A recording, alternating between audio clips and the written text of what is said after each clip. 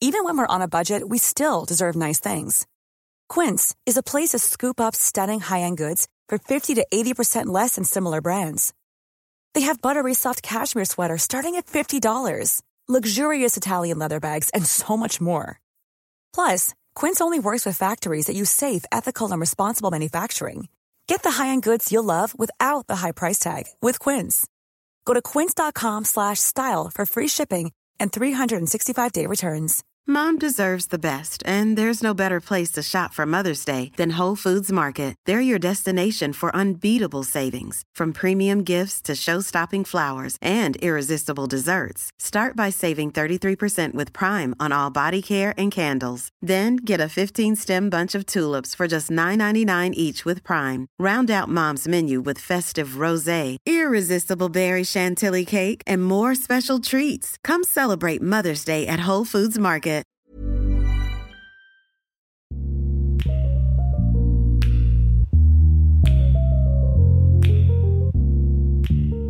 Hey everyone, welcome to the Players Lounge podcast. We're well and truly into it and super duper excited today because we get to meet someone who, iconic. I don't know if that refers to him. You can say stalwart, you can say dependable. Some even go so far as to say living legend of the game, the Mr. Nice Guy. But how about this? The first international cricketer to play 100 match is in all three formats. Ross the Boss Taylor is joining us today. So it'd be great to get some insight from him and also keeping us company and making sure that I stay in line. Graham Swan is joining us on the Players Lounge podcast. Swanee, can I say how good it is that we're not chatting while you're in a hotel quarantine? You're back home. Yes, absolutely. And it's not exactly hard keeping you in line, Manti. You're good enough I think it was supposed to be the other way around, right? Oh, I see. Well, that's a tricky job. Yeah, it's brilliant. I'm back. I'm home. I've done my hotel isolation. I'm settling back into life in England. It's midsummer, so it's raining and it's cold, and everything's good. Everything's normal. I'm looking forward to this. Ross is a great guy.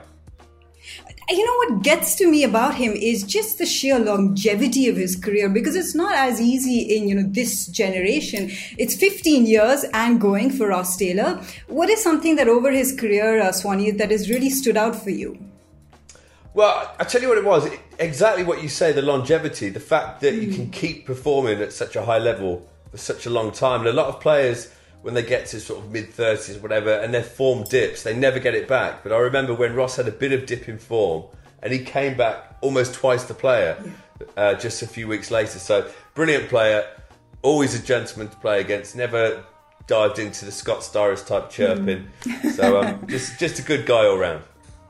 And they say that, nice guys always finish last, which doesn't seem to be the case of this generation of New Zealand players. And Ross Taylor is almost like an epitome of that, isn't he? Yeah, absolutely. He just quietly went about his game. And when you're playing a real match winner, you want them almost to get in a fight, get out of their comfort zone, get angry almost. But he didn't let that bother him, didn't let it faze him, just played the game, knew his game. And honestly, I still lose sleep sometimes about that lap slog he played, because you couldn't bowl to him.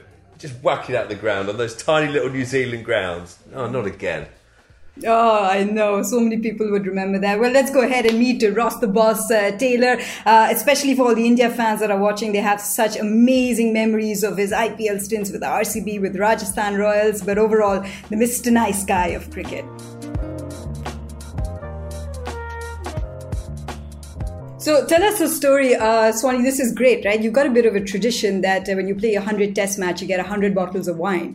How many do you have left? Because on your Instagram page, it says, wannabe wine connoisseur. So I want to know how many bottles you went through. To be honest, I've had probably 2 bottles. And I've given away a couple to a sports psychologist. It was his 80th birthday, who's had a big influence on my career. And I didn't really know what... present for an 80th birthday, and it was a test match because all the bottles were named with how many runs and whether we won the test match. So there was a bit of significance around that. 5 all up.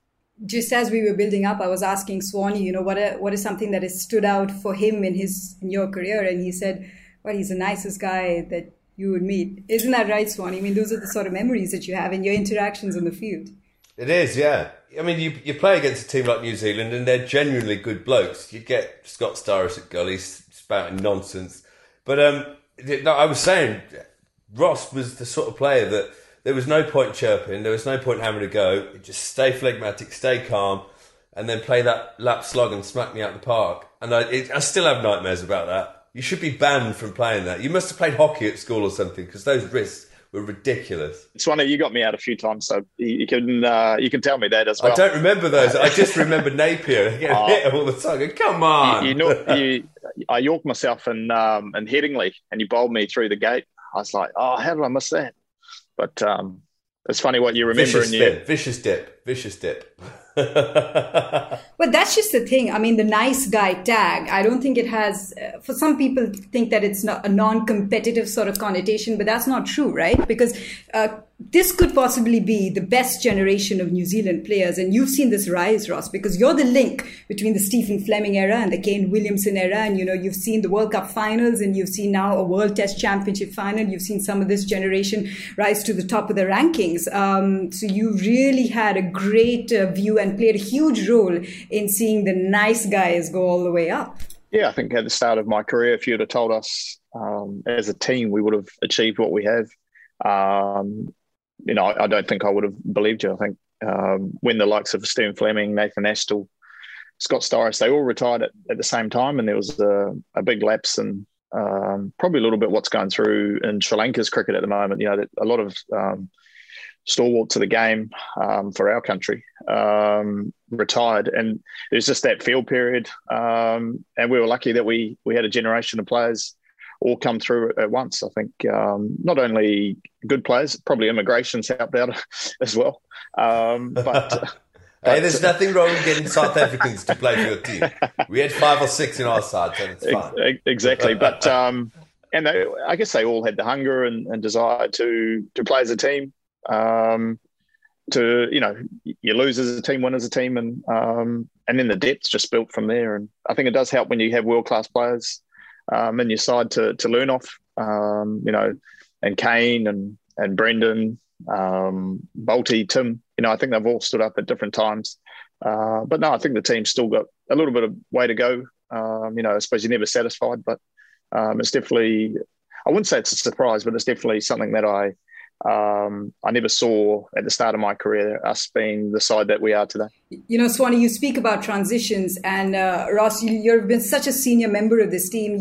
You go from playing in the final of the 2015 World Cup under Brendan McCullum and playing in the final of the 2019 World Cup under Kane Williamson. That's a transition of leaders. Now, what about the ethos of that team still remained the same? Because you had a huge role to play as a senior player. Yeah, I think... I think a lot's made. We obviously have the All Blacks here, and we've had some great leaders in the All Blacks. But they talk about the lieutenants and the senior players and how they probably have even more. The captain and coach face the media, face the public. But it's the senior players in the background that have a big influence that you probably don't see.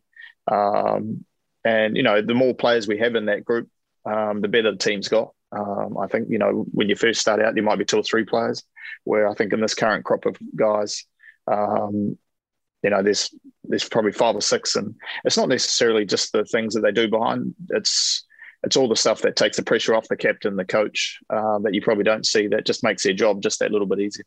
You just actually mentioned the World Cups, Mounty. I want to put an apology out to Ross and all the New Zealand team, because believe it or not, the first day they landed here in England for the World Test Championship, Sky Sports put a replay of England beating New Zealand on TV. It was a coincidence. I'm sure it was a coincidence. I'm hoping it was, because it's horrific otherwise. And I apologise on behalf of my nation. We beat you on boundary countback, for goodness sake. We lost twice, basically. If it was deliberate, then that's brilliant too, I think. It's whoever thought of that are obviously... have got a sense of humour. But I think, as I read somewhere, that, we know the result, so we don't need to watch it.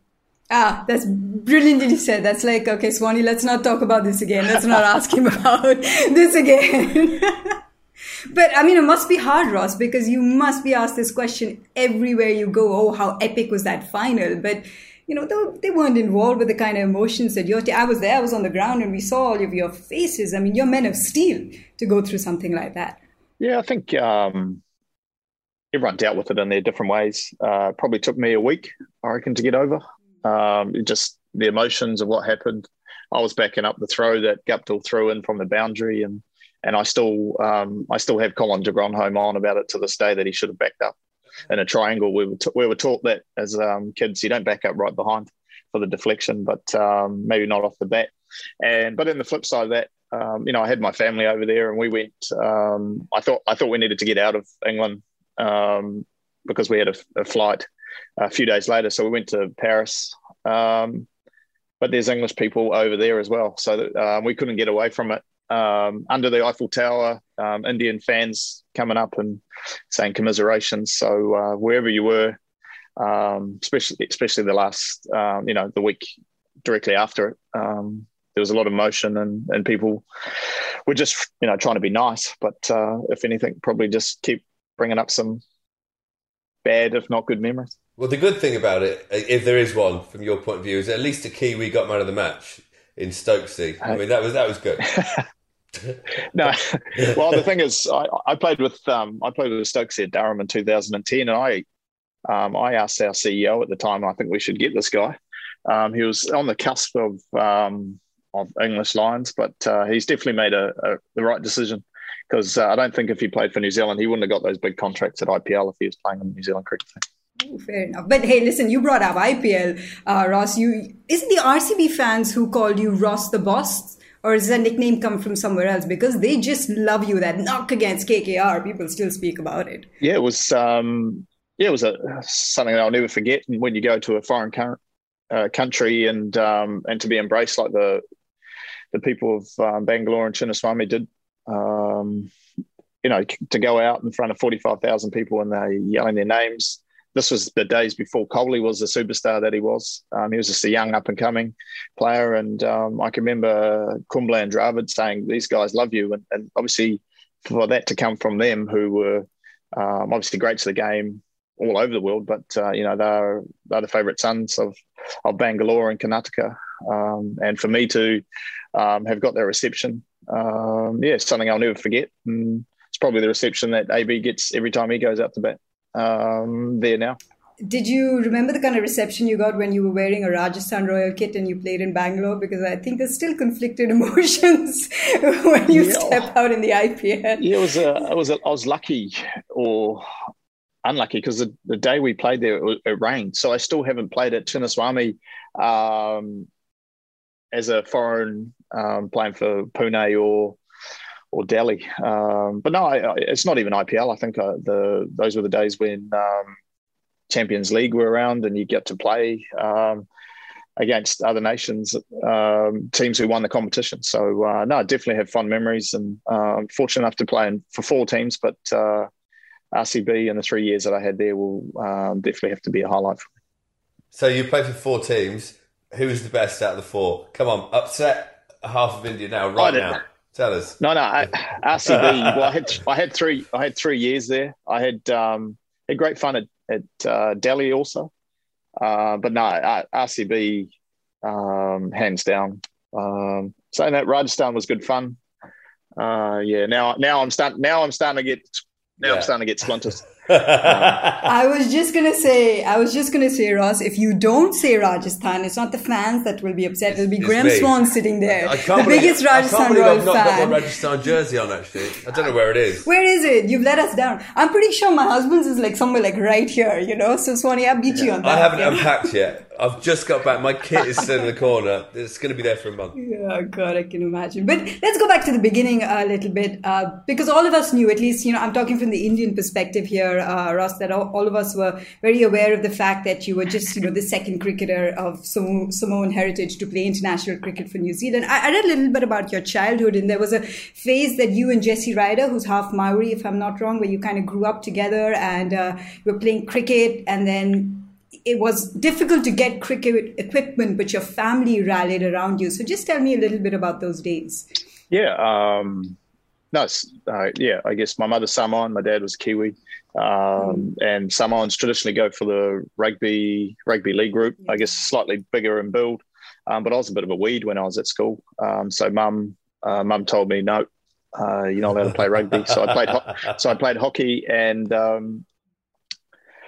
cricket. I guess that's where the risk comes in, and everything just I didn't really have an offside game at the start of my career. But yeah, so growing up, mum and dad didn't have a lot. So no, I was fortunate enough to grandparents brought my first cricket bat. And I've been sponsored by Gunnar Moore ever since.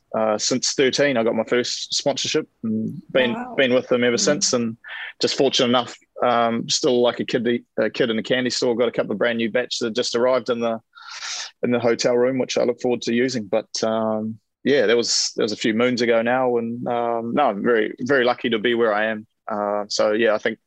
My family has sacrificed a lot, but my grandparents and getting those bats in those early days is, hopefully I've done them proud over the years. It's amazing that, with the Samoan and Kiwi background, you're not playing rugby. I bet that's unheard of in New Zealand. Yeah, 100%. My family,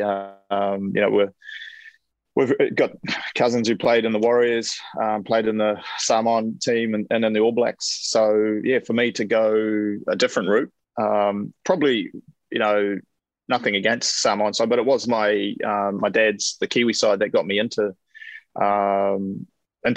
cricket. But I guess there's still the Samoan flair and things that comes out every now and then.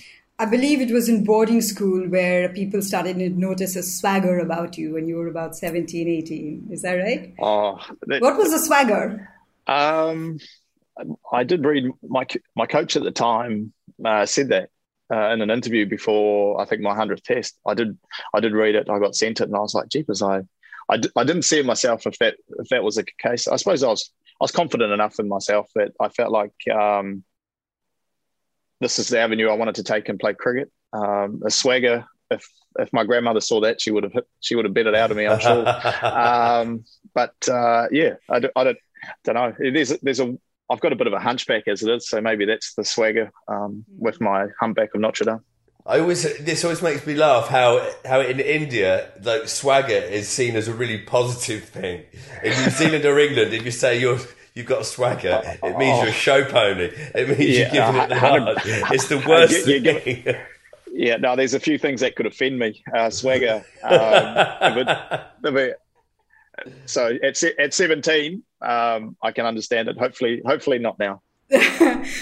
So some of the other things that I was reading, I would love to hear about your relationship with someone like Martin Crowe, because I know you had great chats with him. He was very insightful information, and I'm sure there were emotional moments when, you went past his record. But again, this is hearsay. I read somewhere that the first time he saw you, he's like dismissed you as a dirty slogger. Is that right? What's the story now? Yeah, he's got a slightly different take on it. But my take on it is the truth. But yeah, so my manager, Leanne, knew Martin from her days as a sponsor of New Zealand cricket. So she said, I'm looking after this young kid, Ross Taylor, can you go and have a look? It was a green seamer in Auckland, so as I probably still do now, you play a little bit more attacking when the ball's got it. It's going to be a ball with your name on it. So I came out. I think I got 40 off 30 balls with some very agricultural shots, probably at best. Kyle Mills was at his prime then, and yes, I saw him walking around the boundary, so I was sort of looking over to see if he's watching. And, sent a message to Leanne the next day. She didn't, my manager, and she said, no, I haven't heard anything from him. She was lying. She'd got a message, and it was that she didn't want to tell me till after the game that this guy's nothing but a dirty slogger. But the relationship started from there, and first love of cricket, second love of wine. And yeah, he was a great mentor to me.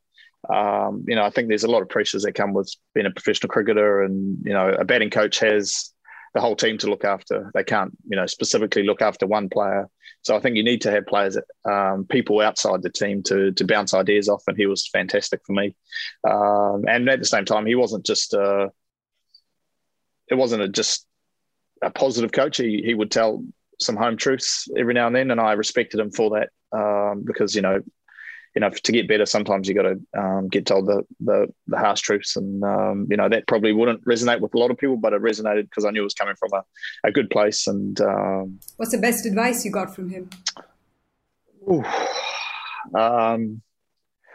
technically, probably, getting on the balls of your feet, watch the ball, as closely or as far away as possible. But, cricket's a mental game, I think. Trying to get that in the right space, regardless of what type of form you're in, if you're not in a good headspace, you're not going to score runs, or if you do, you're going to be lucky to get them. So just, controlling the mind, and, if you control the mind, then all going well, you give yourself the best chance of success. Wow, controlling the mind. What about controlling the ball when it's coming at you spinning? I mean, it's almost like you grew up on subcontinental tracks, the way you handle spin sometimes. Swanee, you'd have great insight into this. How did that come about, Ross? The way that you, was it your footwork? Was it instinct at the start? I think a little bit of instinct, but, I think IPL helped a lot. In New Zealand, it would be interesting your take on it, Swanee, but when we went to the academy, you'd always hit the off spinner through the leg side. And I can remember talking to Rahul Dravid, one of the greatest 2 hours of on a flight to IPL 2009. And he was like, no. You still got to hit the ball through the offside and try and beat cover on both his right and left-hand side. And as a Kiwi kid growing up, that never would have come into our mind. And opening up both sides of the ground, and not just limiting yourself from a defence and a scoring opposition. I still think India and Bangladesh and Sri Lanka are the hardest places to play cricket, but definitely getting those different insights has been a big help to me in playing spin, because spin's not quite the same. Well, you don't have to be on top of your game in New Zealand, especially on those first few days where spinners actually quite often are just a holding role for the seamers to come on and do their thing. Well, it's one of those things that it's like a secret that spinners don't want batsmen to clock. A good player of spin will play through the offside against the spin to an offie, because they'll be getting to the pitch of the ball. And if you're at the pitch of the ball and you can push, you can defend or drive, you're not letting the wicket play its part. As soon as people try and play with the spin all the time, it takes one ball to do something a bit different and you get them into trouble. So please don't tell all batsmen that, because spinners have it hard enough anyway. No, but as you said, you get some gold nuggets every now and then, and I don't even think that's a gold nugget. I feel like that should just be the norm. I think like every player should be told to try and hit both sides of the wicket. Where as I said, at our academy in New Zealand, it was all playing with the spin and things like that. Where as Swanee said, getting to the pitch of the ball, if you do that. Your hands and the players are so good these days, it becomes irrelevant, really. Well, it intrigues me to hear you say that, because of where you bat in ODI cricket, especially if you're playing subcontinental teams. Often than not, you might be in a situation where you come in what the spinners come on to play. Now, you have really, Ross, bossed this number 4 slot, and it's a tough one because it requires a mix of what? Technique, temperament. What are the things, the qualities that going into being a good number 4 limited overs cricketer? It's a funny one. Maybe once I retire from cricket, I'd probably say bat up the order. That would be the only thing I'd regret, batting at 4 in my career, or in 2020. But no, 4 I've enjoyed, because I think the game's evolved a lot since I started. 15 over power plays, 2 catches, to now where no catches, 10 overs, 2 brand new balls. I think the biggest thing about batting 4 in ODI cricket is you just got to sum up the situation as quickly as possible. And you could be 2 for 10 chasing 320, or you're trying to set a total. But with the rules, I think more often than not, it's easier said than done. If you can keep your wickets in hand, all the grounds around the world, you can catch up. But if you got to do that hard work. Sometimes it's 5 overs, sometimes it's 10, sometimes it's 15, depending on the day. But summing up the situation as quick as possible, whether you're setting a total or trying to chase one down. Chasing it down obviously becomes a lot easier. The score's dictated, where I suppose setting a total and backing you that the way you've summed it up is good. A bit like the semi-final against India, I think. We were in trouble, and I think a lot of the commentators were, what I got told afterwards, were telling us that we weren't scoring quickly enough, but we felt like, if we can get a total of 240, 250, that we gave ourselves a chance, where quite often in that situation, you try and get the 270, 280, end up only getting 220, and you're never going to win from there. Well, it is a coveted sport to play, and does a lot of it rely on partnerships? Because I know that you and Kane enjoy a very, very prolific partnership. Funny enough, not so great running between the wickets. What's going on there? Yeah, it's I don't know For what it is. such two extraordinary players. For estimate, I've run him out a couple of times, but he's run me out a lot more than I've run him out, I reckon. And I get the blame, but I guess when you're the captain and you bat as well as he did, I've just got to cop it on the chin and go with it. But depending on what mood you're in, depending on how you answer the question. If you're in a good mood, you answer it PC and you're nice. If not, you just say, well, if you bat with someone that long, you're going to get run out every now and then. But no, there was a stat came up during a game, and Martin Crowe and Andrew Jones have got run out more than Kane Williamson and they don't get any grief about their running between the wickets. Well, there you go. I've got something that you'll enjoy, actually. You know, in a change room before a game, you have the whiteboard, and it's got like bullet points about each player, what you're looking to attack early on. So mostly it's top of off, take it away. We always put run out next to you and next to Kane Williamson. It was one of Jimmy Anderson's favourite things. Put run out down. Put run. Well, it's funny when Jimmy, you know, if there's nothing happening and you block one in there and you say, you don't sledge, but Jimmy would be coming out there and goes, get a run out, boys. Get a run out straight away. Have a bit of a smile and get on. So every time. So I'm sure that will happen over the next couple of weeks. Invariably, when you're batting and forging those kind of partnerships that you and Kane Williamson are, you do have a lot of chats in between overs. What do you guys talk about? Is it just purely cricket, or how do you take the pressure off? Let's say a run chase situation or setting a total situation. Yeah, I think everyone's slightly different in the way they go about it. Kane. When he's batting well, he doesn't say a lot. At the start of his career, where now he talks a lot more, about the game. Where, I enjoyed batting with Kane and Tom Latham. They're totally different. But I think the best thing about batting with somebody is that they actually care. They're trying to calm you down. You're talking about different things, and especially at the start of your innings, I think when you're at your nervous, you're most vulnerable, I suppose. Having someone at the other end who has a bit of empathy and is sort of just talking you through that, just settles you down and once again just gives you a better chance of success and telling you what the bowlers are doing. It's good to hear that, actually. I used to play with a guy, you'll have heard of him, Darren Bicknell at Notts. He was our opening batsman, left-hander, an older bloke, but his glass was always half empty. And I'd go into bat at like 6 or 7, and he'd often have 100. He was a brilliant player.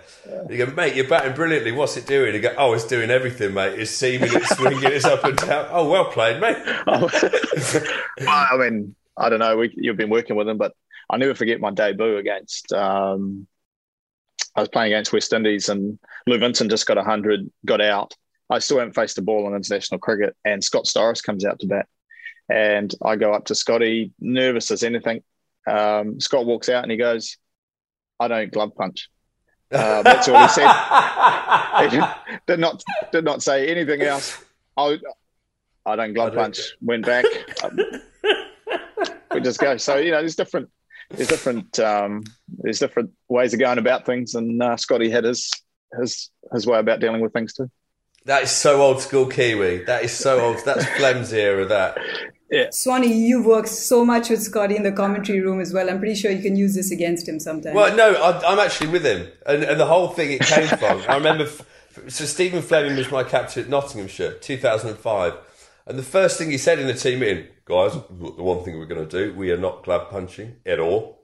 It's just not happening here. And he said it was because they played England. And England are massive glove punchers, always have been. It's embarrassing. The West Indies are cool when they do it. Englishmen are not when they do it. And he said they played a test match in New Zealand, Trescothick and Strauss opening. And the first ball of the test, Trez left it outside off stump, and Straussy walked all the way down and glove punched him. What was that for? Well left. And so at Notts it was banned completely in our changing room. Yeah, brilliant. No. Yeah, well, that went straight to us. We've come back into, Storris and Flem have gone. We talked about it. It's glove punching. Cuddles and hugs and everything these days. Oh, it's embarrassing. But actually, Ross, you brought it up, so I'm not going to point it out, but you just brought up the fact that you have been the link from the Stephen Fleming generation to this generation. So how has it changed from being the kid in the dressing room to now being one of the senior members of the dressing room? Do you feel like you're surrounded by kids, or there's some things you just can't understand? Yeah. Because you're a father. I mean, you got kids at home. Yeah, I think it's a generation that are coming through now that the players are coming up and saying that you're my favourite player. That's when I think you're starting to get old. And you've been taken back by. We were playing in India, maybe 2017, 2018. We're playing Shreyas Iyer in a warm-up game, and I walked past him and he was been looking at me, and I thought, "Jeepers, what's going on here?" And then he looked over and he walked aside and he goes, "Oh, Ross, just wanted to say you've been my favourite player since RCB days." And I was a little bit taken back because he was playing really well, and obviously he'd heard of him and things. But to have a kid, or not, he's going to be a superstar in his own right. But for someone to come up and say that was very humbling, and I didn't really know how to take it, but. No, I guess from then on in, I've taken a big interest in his career to date. But yeah, that's where we are in the New Zealand team. A few of these young 21-year-olds were only about 4 or 5 when I made my debut. So I'll be playing with some of the father. When you start playing with the kids that you're, I think Brendan McCullum's son's not too far away. Then that's when I think it's time to pull up stumps and move on. Yeah, Tom and Sam Curran playing for England. Kevin Curran, their dad, was my first captain in first-class cricket. Sam wasn't even born, and Tom was 3. I'd go and throw little balls to him on the outfield. Just be a good teammate. And now they're rock stars. I know. Yeah. But I mean, it's nice to see, some of those, and hopefully there's as you said before, I think there's quite a few fathers in the team now who have had boys and girls, and hopefully in the next little while that they can.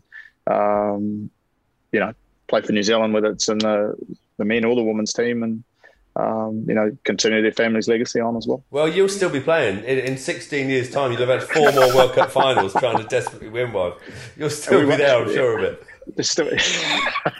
I'll be commentating one. Come on. Do your kids have an inclination towards cricket? Because, obviously they're there for your games, and they're there for the special moments. Are they interested in the game? But my daughter is. Jonty I think he's starting to get into it. When we go on tours, there was a stage where I used to come back and would tell them, Daddy, come and tell us a story. And you'd have to sort of fabricate a story up a little bit. And they're like, tell her, what type of story do you want? They said, cricket story. What type of cricket story? An Indian cricket story. And I was like, I was struggling to come up with anything. Yeah. And I said, it was...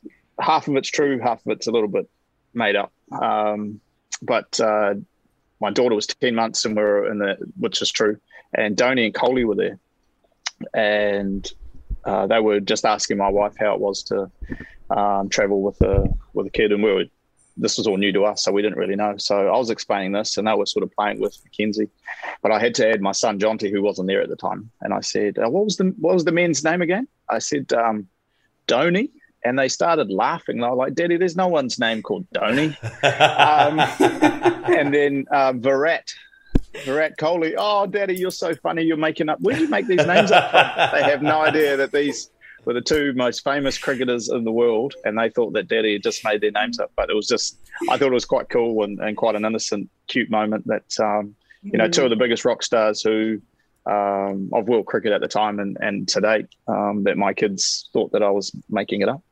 Yeah, kids can be brutal though as well. I remember trying to get my little boy into cricket when he was only 4 or 5, and come on, should we go and bowl in the garden? Should we go? Oh, I don't really want it, Dad. And then walked in one day and he was on YouTube watching England cricket, and he said, Daddy, I want to go in the garden and do some bowling. I went, yes, like Daddy. He went, no, like Uncle Jimmy.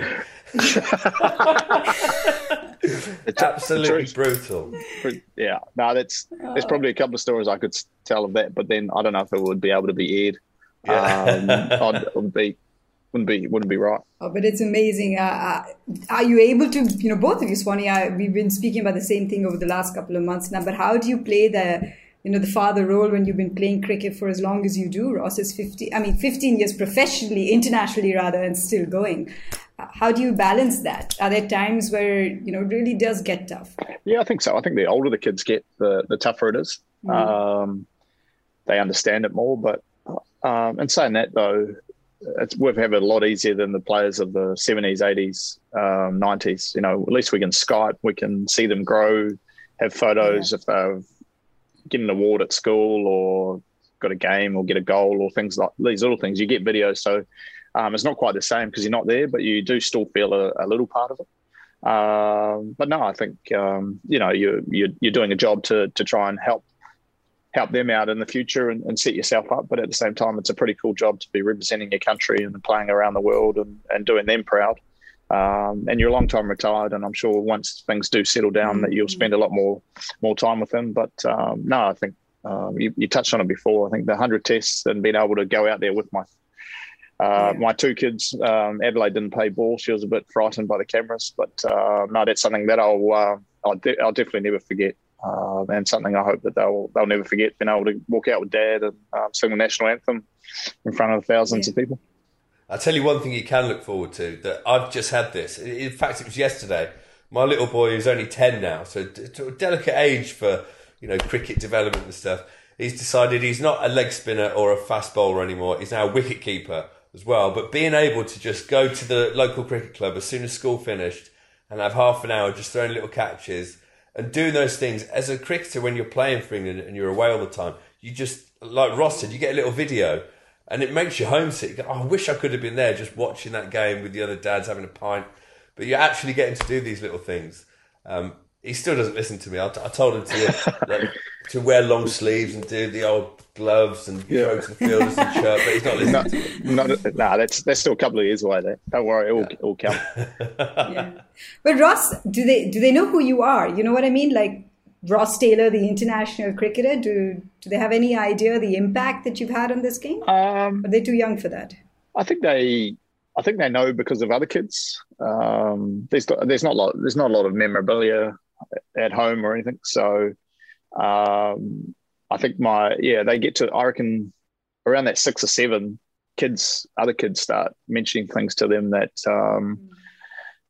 then they're like, well, it's not just Dad, it's Dad's famous.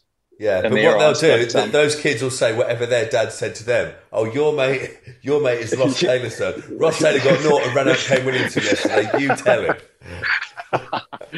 And that's happened too. That's not even kids. That's just people on the street to do that. So I guess it'll be interesting. What take it is. It'll be interesting what Swanee is once you do retire. Does it die down? Does it, or is it still the same? I guess it's depending on what you do after cricket. Yeah, it's weird for me because a lot of my work's in India, so I'm not on TV in England as much. My little girl, who's 5, who wasn't around when I was playing cricket, has no idea what Daddy does. No idea whatsoever. She's not put 2 and 2 together. She's living in happy La La Land. It's brilliant. It's not a bad place to be, too. We're going to send her these clips.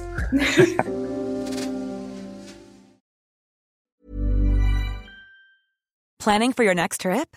Elevate your travel style with Quince. Quince has all the jet-setting essentials you'll want for your next getaway, like European linen, premium luggage options, buttery soft Italian leather bags, and so much more. And is all priced at 50 to 80% less than similar brands.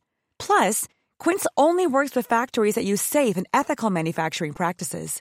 Pack your bags with high-quality essentials you'll be wearing for vacations to come with Quince. Go to quince.com/pack for free shipping and 365-day returns. Mom deserves the best, and there's no better place to shop for Mother's Day than Whole Foods Market. They're your destination for unbeatable savings, from premium gifts to show-stopping flowers and irresistible desserts. Start by saving 33% with Prime on all body care and candles. Then get a 15-stem bunch of tulips for just $9.99 each with Prime. Round out Mom's menu with festive rosé, irresistible berry chantilly cake, and more special treats. Come celebrate Mother's Day at Whole Foods Market. Hey there, it's Michelle Norris. I'm host of a podcast called Your Mama's Kitchen. When I travel, I'm usually looking for a way to find a taste of home when I'm not at home. And one of the things I love to do when I am at home is entertain. And Airbnb allows me to do that. When I was in California recently, I rented a house that had a great kitchen. And when we were sitting around the table, we were all thinking, we're in someone else's house. Someone could be in all of our homes as well. If you have a home, but you're not always at home, you have an Airbnb. Your home might be worth more than you think. Find out how much at airbnb.com/host.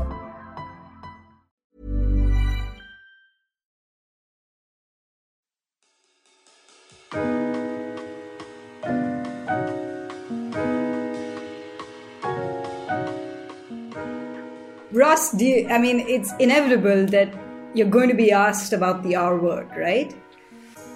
How do you fend it off? Is it something that you've even thought about? It doesn't have to be right now, but a couple of years ago, because you went through a career-changing eye surgery as well. There was a period where you're like, but things were really difficult. You had to go through those sort of moments in your career as well. Yeah, I think I've always really enjoyed and loved playing cricket. But no, probably since the World Cup, people wondering, is that the best time to retire? Things like that.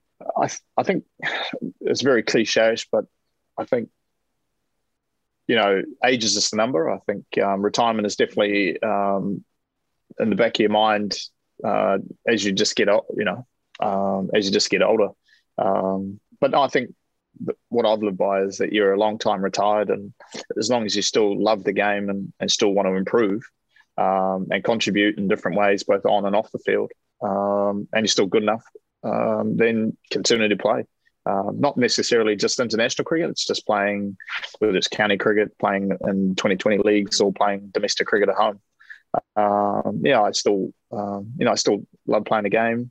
But as you said, it's definitely heading towards the latter part of my career, and hopefully whatever happens over the next 12, 18, 24 months, you just enjoy the game of cricket for what it is, and then join Swanee and Scotty, and I've always wanted to average 50 in Test cricket, and I can do that then. Correct. And the best thing is that, carry on playing as long as you can, definitely, but the second you retire, warm-ups are gone. That is the last warm-up you've ever done. Oh, jeepers. It's a very tempting thought.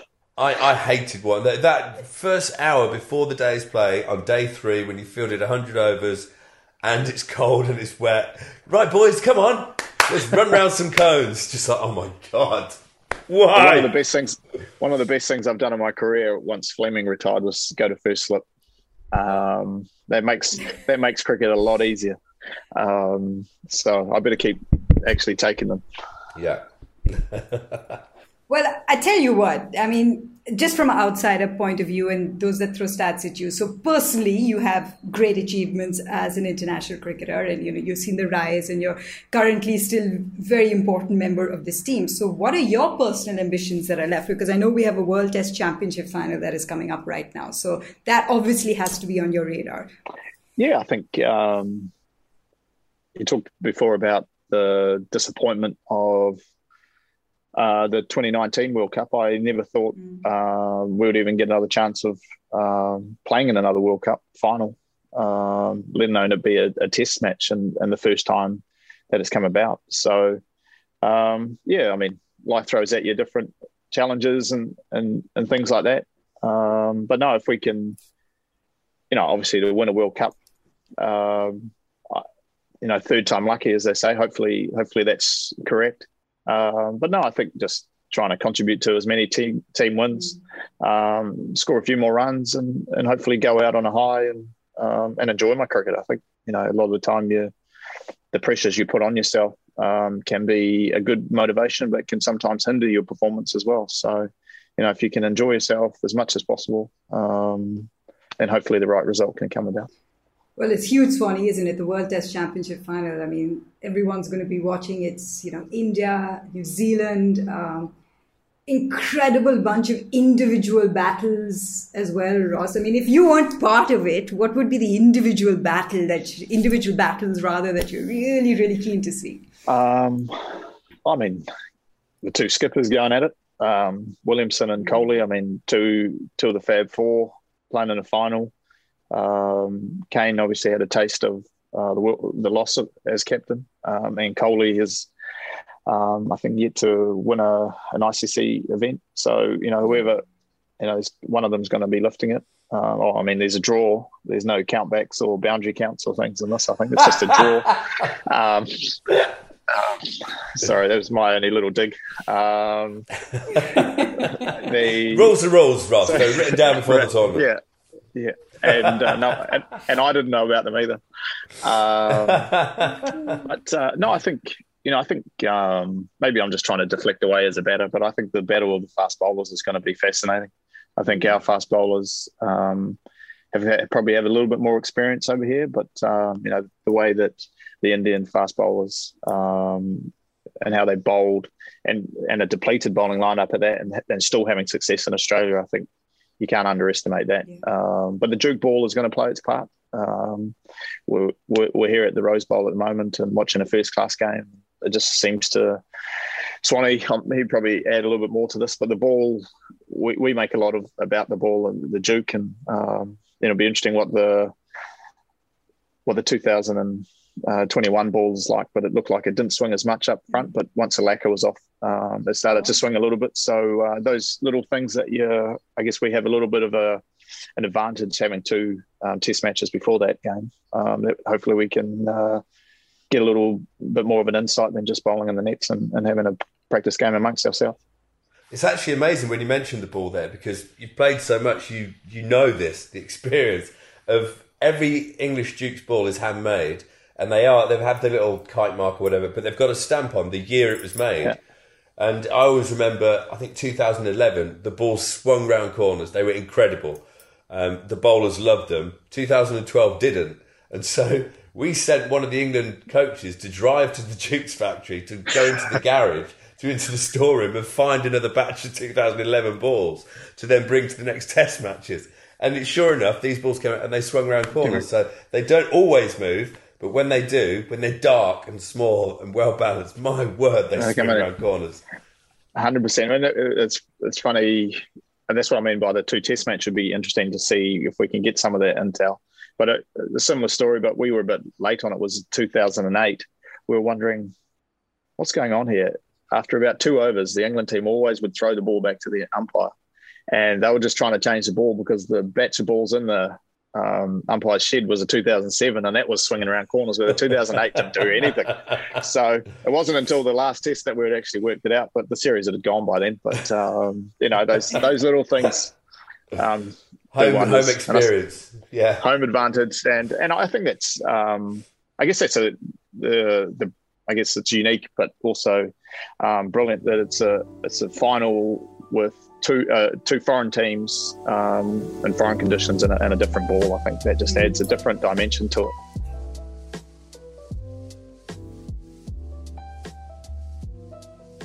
I think that's what I like about it. In fact, it's so interesting that let's make this our Dare to Declare segment sponsored by Betway, because it is neutral. You've wanted to keep the venue as neutral as possible. The intriguing thing about this format as a fan that I just love is that it is about the sessions, and you plan each and every session. So there's so many mini battles. It's not just individual, not just conditions. It is the individual performances as well. And personally, that's where you feel like the battle really could be won or lost. Is that how you would also view it, Ross? Because it's a combination of things that are going to play into this World Test Championship final. Yeah, I think it's like anything. I think the brilliance about Test cricket is the ebbs and flows over a long period of time. But as we've seen, teams can win and lose a Test match on one session.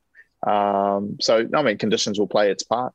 I guess it's nice to be here and at the Aegis Bowl to have a little bit of a look and be familiar. It's a bit strange. I can't say I've ever stayed at a cricket ground before to wake up and have a look. There's actually a first-class game being played, but it's raining, so we won't be able to watch it. But no, I think all those little battles, even the battle of the wicket keepers, the spinners as well. Do we play a spinner? Do we go out with four fast bowlers and an all-rounder?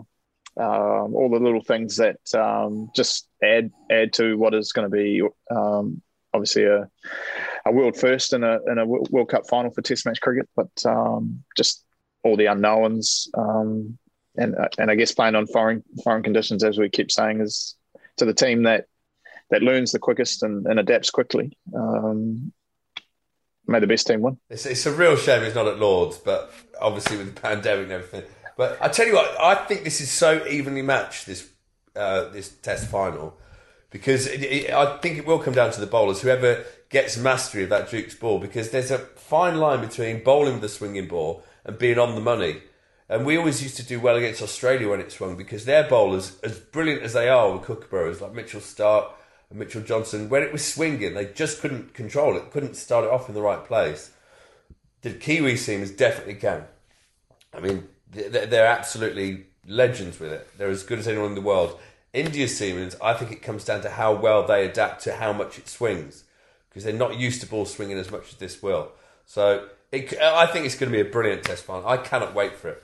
I'm so glad England aren't in it as well, because New Zealand deserve another crack and England would have won on camera. Thanks, Sonny. No, I think adding to I think I'm with you. It would have been cool for it to be at Lords. I think the history and tradition of Lords, another 5 days, another 6 days of Lords lunches Exactly. would have been would have been good as well. But I can't really remember. Rose Bowl's not too bad, is it? Meals? Maybe still not. Can't remember. Never remember eating at the Rose Bowl. I was always out for very low scores and sulking in the change room.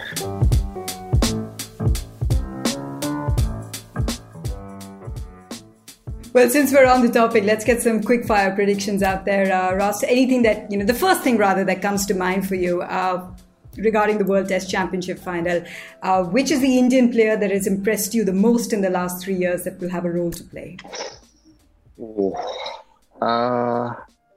It's a tough one. I think Bumrah. Has been outstanding in all formats of the game. The Duke ball, I think he'll enjoy bowling here, and I think if I remember rightly, he bowled really well against South Africa in the World Cup here at the Rose Bowl. So we'll have to be on our, us batters will be a key to their whole bowling lineup, but as Bumrah especially. How many runs will Ross Taylor score in the World Test Championship final? Come on. Ross the boss. I'm selling. I'm selling myself. This is a really unfair question. This is a really unfair question. That's fair really enough. Unfair, because no sportsman is going to want to jinx themselves. So I will answer this for you. He's going to get a solid 40 just slogging in the first innings off 30 balls. And then people back home will be saying he'll never make it, and he'll get a brilliant 100 in the second innings. Maybe that's what. As long as we win, I'll go with that. Pace or spin? Who will have a bigger role to play? We don't know yet, but play pace or spin in the World Test Championship final. I think pace is definitely going to be given with the ball, but if the wicket does flatten out, then the spinners will play a part. Obviously, India have got two. It's not exactly 30 degrees outside at the moment, I'll tell you that. It's not going to be very dry. It's not even 15 degrees here. 14 on the scoreboard. But no, I think it's a month's time. It'll be interesting. Seam's got to play a big part, but how much role will the spinner play in it? Well, I think the toss and what teams select will give an insight into how the captains are thinking. The star for New Zealand in that World Test Championship final.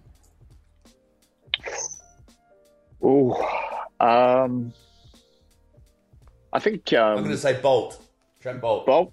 Yeah. Well, the thing is, I think that whole, until you get down to Rashid Pant, I think they're all right-handers. So I think Southee and Kyle Jamieson will look forward to doing that. But I think it's his first test overseas. He hasn't played a test overseas, Kyle Jamieson. So I'll say him. I mean, he's had a great start to his career with both bat and ball. But I'm sure his height, if the wickets do flatten out, will hopefully he can put the Indian batters under some pressure with his pace and bounce. Okay, and this is just really to mess with everyone. But if you could switch and bring 2 Indian players on board into that New Zealand team for the World Test Championship final, who would they be? Sachin Tendulkar and Dravid. Here. I second that. Well played, Ross. Just so I don't have to bowl out. Oh, Sehwag. You know, one of the things I do when I look back at the Indian team when I played against them, and at the time they were just India, and yeah, you know they're all good players and great players. When I look back at my first test, it was Sehwag, Gambhir, Dravid, Tendulkar, VVS Laxman, Dhoni. I mean, that's ridiculous. What a six! How I got wickets against them, I'll never know. If I hadn't, I wouldn't be at all embarrassed. They're brilliant. Yeah, no, I mean I think the teams are very evenly matched, but I think you could, I think any of those players and then the inside you could pull over and would make a great contribution to our side. Oh, we're really looking forward to that, World Test Championship final. But just on you, Ross, this is 15 years and still going. You've had such incredible moments. And of course, there are the hundreds in every format and the 100 Test match and all these sort of moments in your career. But what has been your proudest? Is it the 100 Test match? Is it something else?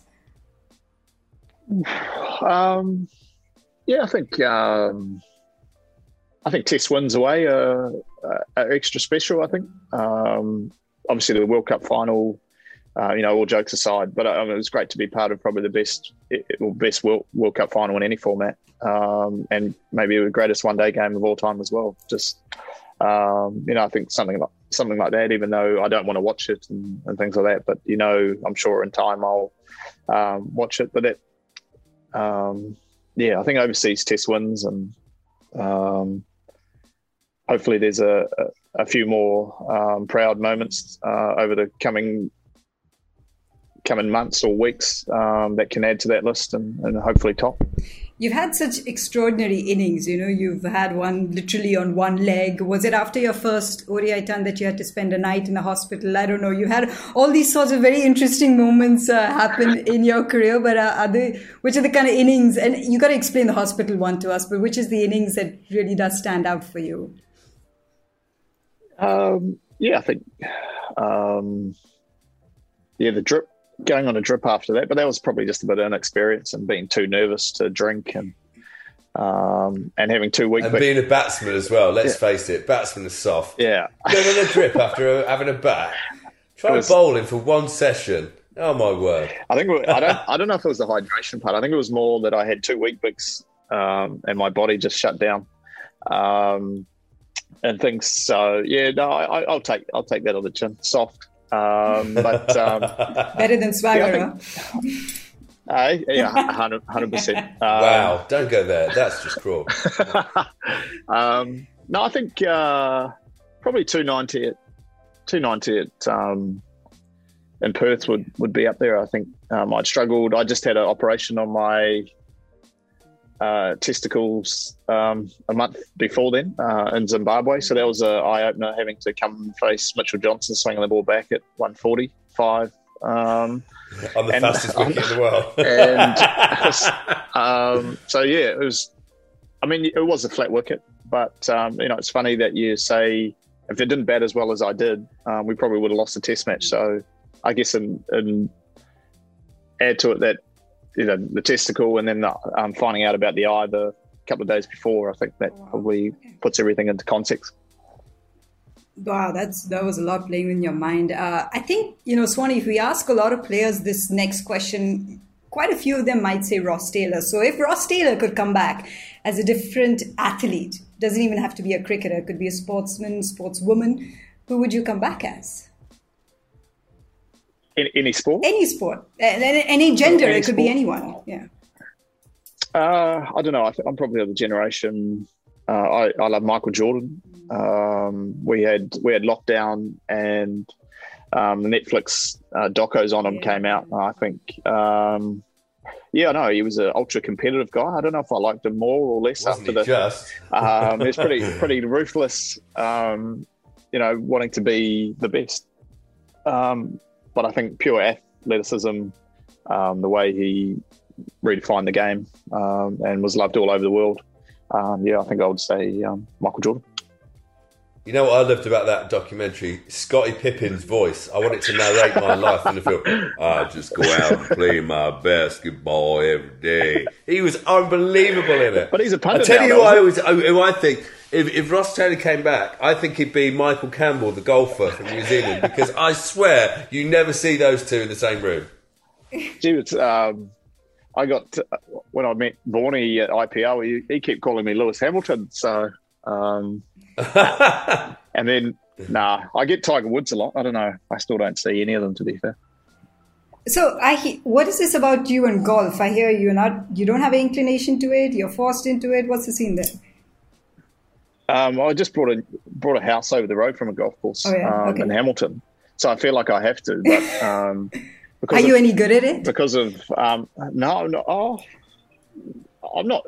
I've got a hand eye. I'm okay. I get the more Trust the better. I've seen the way he hits a cricket ball. He'll hit a golf ball miles. That's how it works. Yeah, I've never brought my clubs, and the boys hassle me because the last time I played with them, I was going round and taking the plastic off as I was getting up to the ball.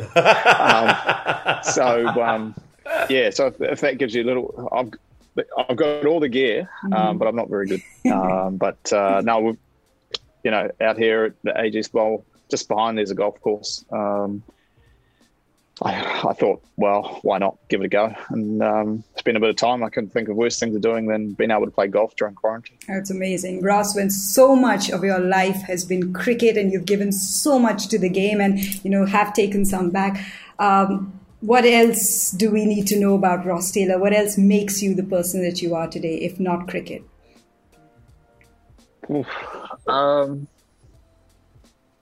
No, I think this pretty open book. As I said, I love the game of cricket. You're going to miss it when we finish up. But I'm excited for the next chapter and spending more time with the family and things. And getting into this wine, I think we've stored it away enough. It's aged well, so I think it's time to sample a few more and. Have some family and friends, and Swan and yourself when you come over. There's plenty here to not have one. I'm sure we can have a couple. Ross, thank you so much for that, for joining us. Looking forward to the coming years, what you bring to the game, and all the best for that. Thank you very much for having me. Brilliant, Roscoe. Good luck as well, mate. Go well. Appreciate it. Take care. Don't run him out. Don't run the skipper out. If that happens, oh no. No, it won't happen. It won't happen. I'm just standing on my bat. I'll just stay on my bat. But all the best for the World Test Championship final. We're all really looking forward to that. Should be good. Thank you. So Swanee, Ross, the boss Taylor, absolutely iconic, from the country of New Zealand, the kind of player that he is. But just, I never get over just how down-to-earth people like him are, for all that he's achieved. Absolutely. I told you he was a top bloke. And let's just say to whoever's booking our guests, they're having an absolute stormer. Because Ross is another one in the high pantheon of superstars we've had on. And that was brilliant. I hope you enjoyed it as much as I did, because I thought that was brilliant. He's very honest, very down-to-earth. He's as humble as he is nice. And honestly, that story about when his heroes walk around the ground and he's trying to impress him and being written off as a dirty slogger, to come back from that and end up with the career he's had, brilliant. Well done, Ross Taylor. And go past Martin Crowe's record as well. I mean, that's a brilliant full circle moment if you think about it. I just keep coming back to that word longevity, because you've done it as well, Swanee, when you played cricket for as long as you have, and we're speaking to him about still playing the game that he loves. You can see the passion is still there. Well, absolutely. I mean, I wish I could have had his longevity. I got to 34 and my arm fell off, more or less. So I would have given anything to be able to keep playing the game at his age and at his standard. He's just an impressive athlete, an impressive bloke, an impressive player, but not a golfer. Can you believe that? A cricket player who doesn't like golf? Unheard of. It is unheard of. Everyone loves golf. You're a bit of a golfer yourself, right? Yes, of course I am. Love it. Dancer, golfer, cricket commentator, television host. Stop it. I happen to be a test cricketer. We just keep lining them up, racking them up. No, but it was a great episode. Swanee, thanks so much for joining us. And to speak to Ross Taylor and learn so much from him. I mean, we're all just such fans of what he's achieved and what he will continue to achieve. Looking forward to that World Test Championship final. And here on the Players Lounge podcast, of course, you can subscribe to us. Make sure that you listen to all our shows. They will be online, and make sure that you enjoy these sort of conversations, because Swanee will be here to entertain you every week with insight. See you next time. Bye, guys.